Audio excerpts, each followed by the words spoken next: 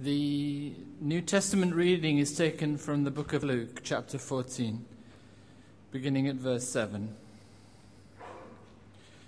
When he noticed how the guests picked the places of honor at the table, he told them this parable. When someone invites you to a wedding feast, do not take the place of honor, for a person more distinguished than you may have been invited. If so, the host who invited both of you will come and say to you, "Give this man your seat." Then, humiliated, you will have to take the least important place. But when you are invited, take the lowest place, so that when your host comes, he will say to you, "Friend, move up to a better place." Then you will be honored in the presence of all your fellow guests. For everyone who exalts himself will be humbled, and he who humbles himself will be exalted. This is the word of the Lord.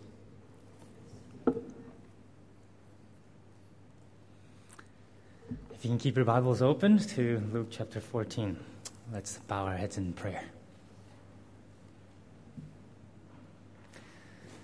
Lord, we thank you that you are a speaking God. We thank you that your words have power to create new life, breathe new life to us. And so, Lord, we pray that you will speak to us.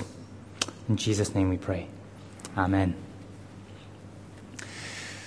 I should, but I've never taken French, and so if I get this name wrong, I'm sorry. If you know French, I apologize. But this guy named Alain de Botton, he wrote a book in 2007, I think it was, called Status Anxiety. He defines status anxiety as this: a worry so pernicious to be capable of ruining extended stretches of our lives, that we are in danger of failing to conform to the ideals of success laid down by our society, that we may, as a result, be stripped of dignity and respect, and a worry that we are currently occupying too modest a rung, or are about to fall to a lower one.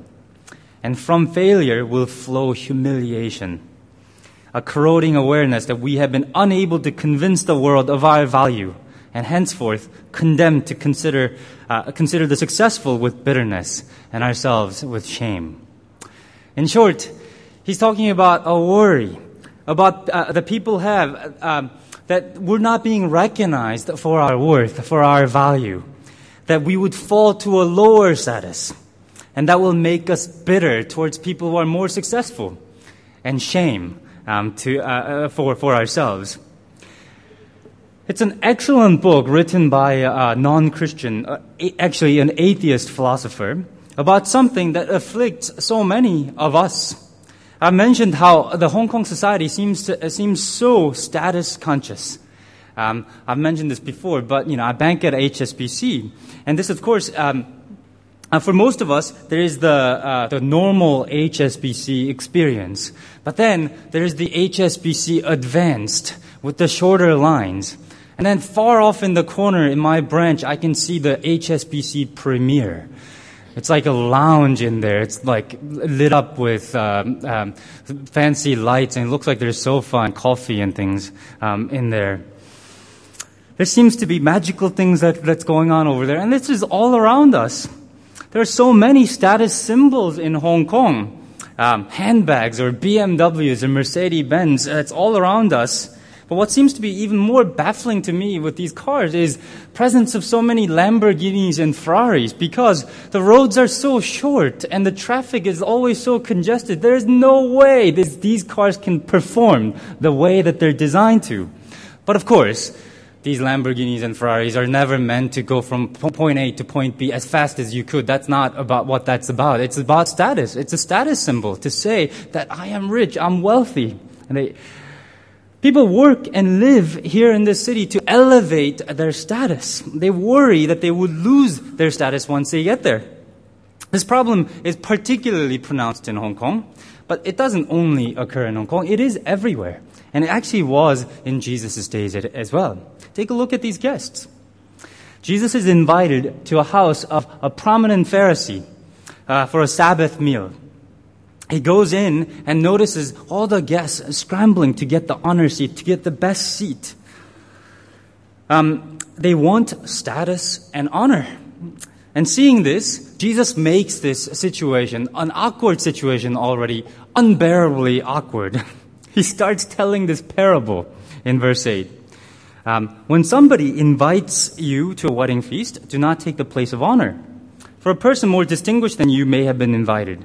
If so, the host who invited both of you will come and say to you, give this person your seat. Then humiliated, you'll have to take the least important place. Can you imagine? Once again, these are people who went into this feast and they scrambled to get the place of honor. And this is the thing that Jesus says. Can you imagine what was going on in their minds? They're all probably asking at that point, is he talking about me? Is somebody going to come to me and say, actually, you don't belong there. You should sit over there. And Jesus continues in verse 10. But when you are invited, take the lowest place, so that when your host comes, he'll say to your friend, move up to a better place. Then you'll be honored in the presence of all the guests. Seeking status, wanting to be important, to appear important, this is a human desire and this is a human problem. And Jesus appeals to wisdom. He says, be wise. Don't go for the honored seat, partly because you might just be humiliated if you do. As soon as we start bragging about how well we did it on the exam for the students, somebody else might say, well, actually, I got a perfect score. As soon as we start telling people how much money we have, there'll be somebody else who's richer. As soon as we start bragging about how our children are doing so well, you'll run into somebody whose children are doing even better. Jesus says, don't flaunt. Keep quiet. That's just the wise thing to do. Seek the low place so you might be honored. Be wise, he says. And that's a sound advice. But Jesus gives actually another reason why humility is a matter of wisdom. He takes that a bit farther, doesn't he? This, in fact, is much more important than what he's about to say. Verse 11. This is why it's wise. For all those who exalt themselves will be humbled, and those who humble themselves will be exalted. You see what Jesus is saying here. Jesus is appealing to wisdom, but wisdom that comes from having a different perspective. He's saying something about the judgment. He's saying something about how he will judge. He's saying, be wise and live with that judgment in mind. Be wise and live with the end time that will come in mind. When he comes again, he will exalt the humble. And those who exalt themselves, he will humiliate, he says. And this is a consistent principle that we see in the Gospel of Luke. Mary, do you remember the song that she sang? Magnificat. My soul glorifies the Lord, and my spirit rejoices in God my Savior, for he has been mindful of the humble state of his servant. He scattered those who are proud in their inmost thoughts. He has brought down rulers from their thrones, but has lifted up the humble.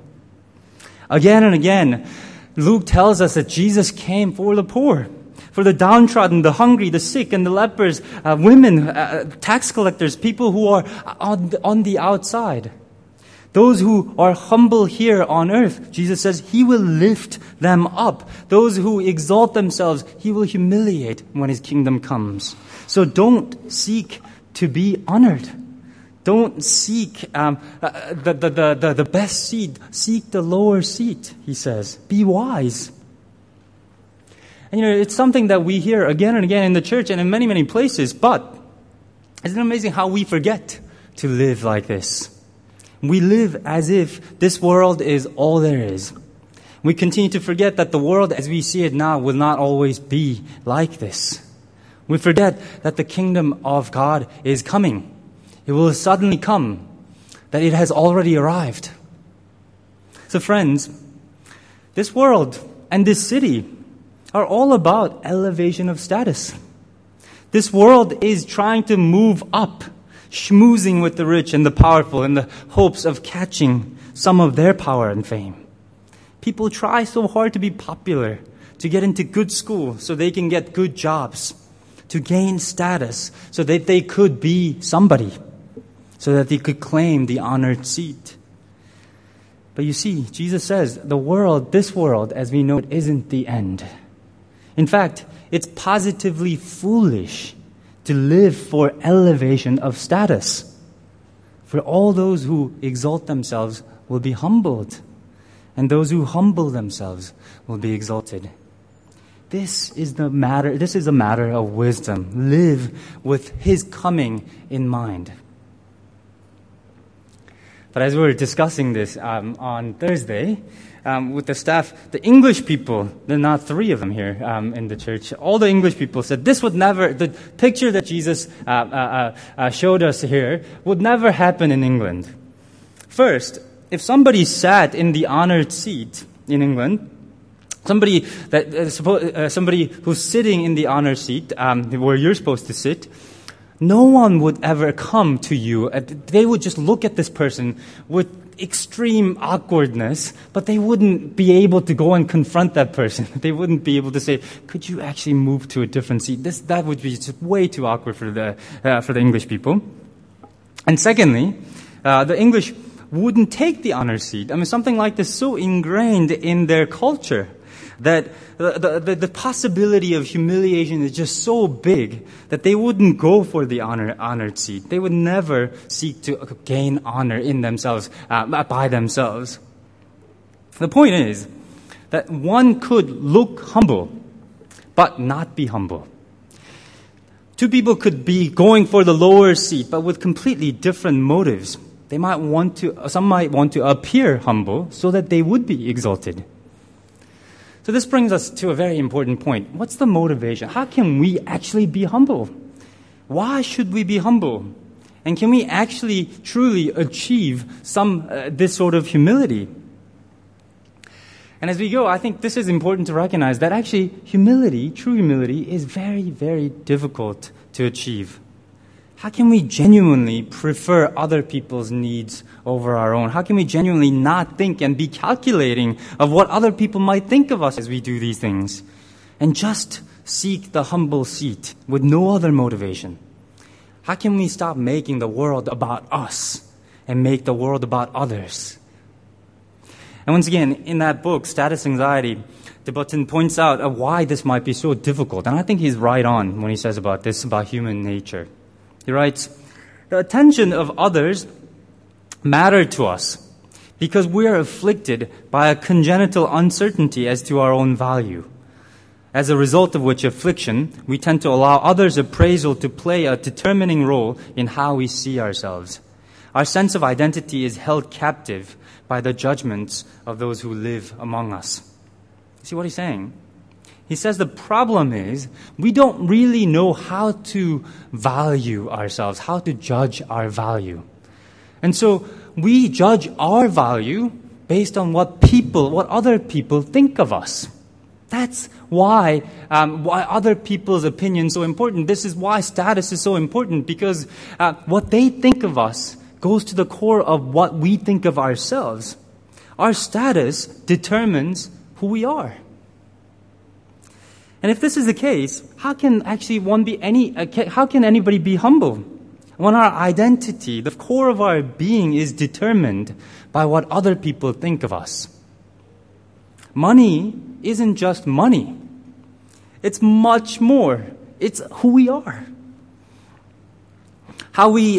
Which school we went to, which job that we have, how we're being perceived by our colleagues and friends, how well our children are doing in school.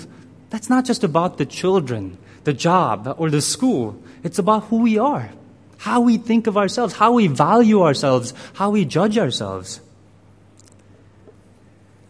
How then can we be humble when so much is at stake? In some ways, I just don't think we can. I don't think we can, as long as what we think of ourselves is held captive by other people's judgments. I think true humility can only happen when your status is secure. When we can truly think about ourselves less and others more, only if we know that we are loved and accepted already. And this seems paradoxical, but just give it a few more thoughts here. I think this is why we see two kinds of very successful people. Some successful people, their heads get way too big. They start believing they should be the center of attention in any setting that they go into, any room that they walk into. And they, when they're not recognized as important, they are furious. This is because who they are depends on other people's recognition of their success. They're still insecure. They still need the accolades. Their identity depends on it. But you see some other successful people who manage to at least seem humble. They find it easier, I think, to yield their seat, honor seat. I think this is a bit like when a truly great tennis player plays with his student. He can lose once in a while because his identity doesn't depend on winning, beating this student. They're secure in who they are. They don't need those accolades anymore. And I hope you're trying to see what I'm trying to get at. Christians are uniquely positioned to be humble because we are a secure people. Christians can forget about what others think of us. We can even forget ourselves because we have all the recognition that we need from God. Because God thinks so highly of us in Christ Jesus. We are so loved and so secure that we don't have to think about ourselves anymore. We don't have to scramble always to get to the top, always trying to connect with people who are a little bit better off than us, trying to get a little bit more status, because God has exalted us. Our sense of identity isn't held captive by what others think of us, because it's held captive by Christ and what He thinks of us. What He sees has determined our value, how we see ourselves. And He has exalted the humble. When I thought I wasn't worth anything, God has lifted me up. When God's son's ring, robe, and sandals are mine to wear, and when He tells me that His kingdom is mine, other people's opinions matter less. I don't need to think about that anymore. So I can make the world about others and about God. You see, I think that's how you can be humble. If you are secure in God's love, in your identity, in what God thinks of us. If you're a lawyer and a better lawyer comes along, and all your lawyer friends praise you, praise this person for being such a good lawyer, you don't have to go, this is a criticism about me and how bad I am as a lawyer. It's not about you. Right? It's no longer, it doesn't have to be about you. You can accept the praises of other people and be glad for those praises because it's not about us anymore. We can join in the praise of others. We can forget about ourselves and start living for others and for God. True humility comes out of overflow, that being secure in the love of God. We have all that we need in Christ already. So we can yield honor, faith, and glory. It's okay when others are praised and preferred because we have all the status and recognition that we need from God. In the end, in other words, we can be genuinely humble. Christians can be genuinely humble because of the gospel, because this is the gospel experience. Most of us, I think, if we walk into a wedding banquet or something, and there's sort of a pecking order of importance. But we don't think that we deserve, most of us don't think that we deserve the head table. We don't think that. We're not great. We think that we belong somewhere in the middle. We're not great, but really there are people who are far worse than us in the world. We don't think that we should sit at the very end of the table either. So imagine if you think you walk in and you go, well, that's not where I belong. I should sit somewhere in the middle, and so you make your way over there. But imagine when as you're sitting down, the host coming out and finding you and telling you in front of all others who have been invited, and says to you, actually, that seat isn't for you either. You're not actually good enough, even for that seat. You're far worse than you thought. You don't deserve even this one. This sounds like the most horrible thing in the world. But, that is the gospel experience, isn't it? Have we not all been convicted in our lives that our rage that is in a murderer's heart is actually in us, in ours also? Haven't we all been convicted that the lust that we see in serial adulterer is actually in us?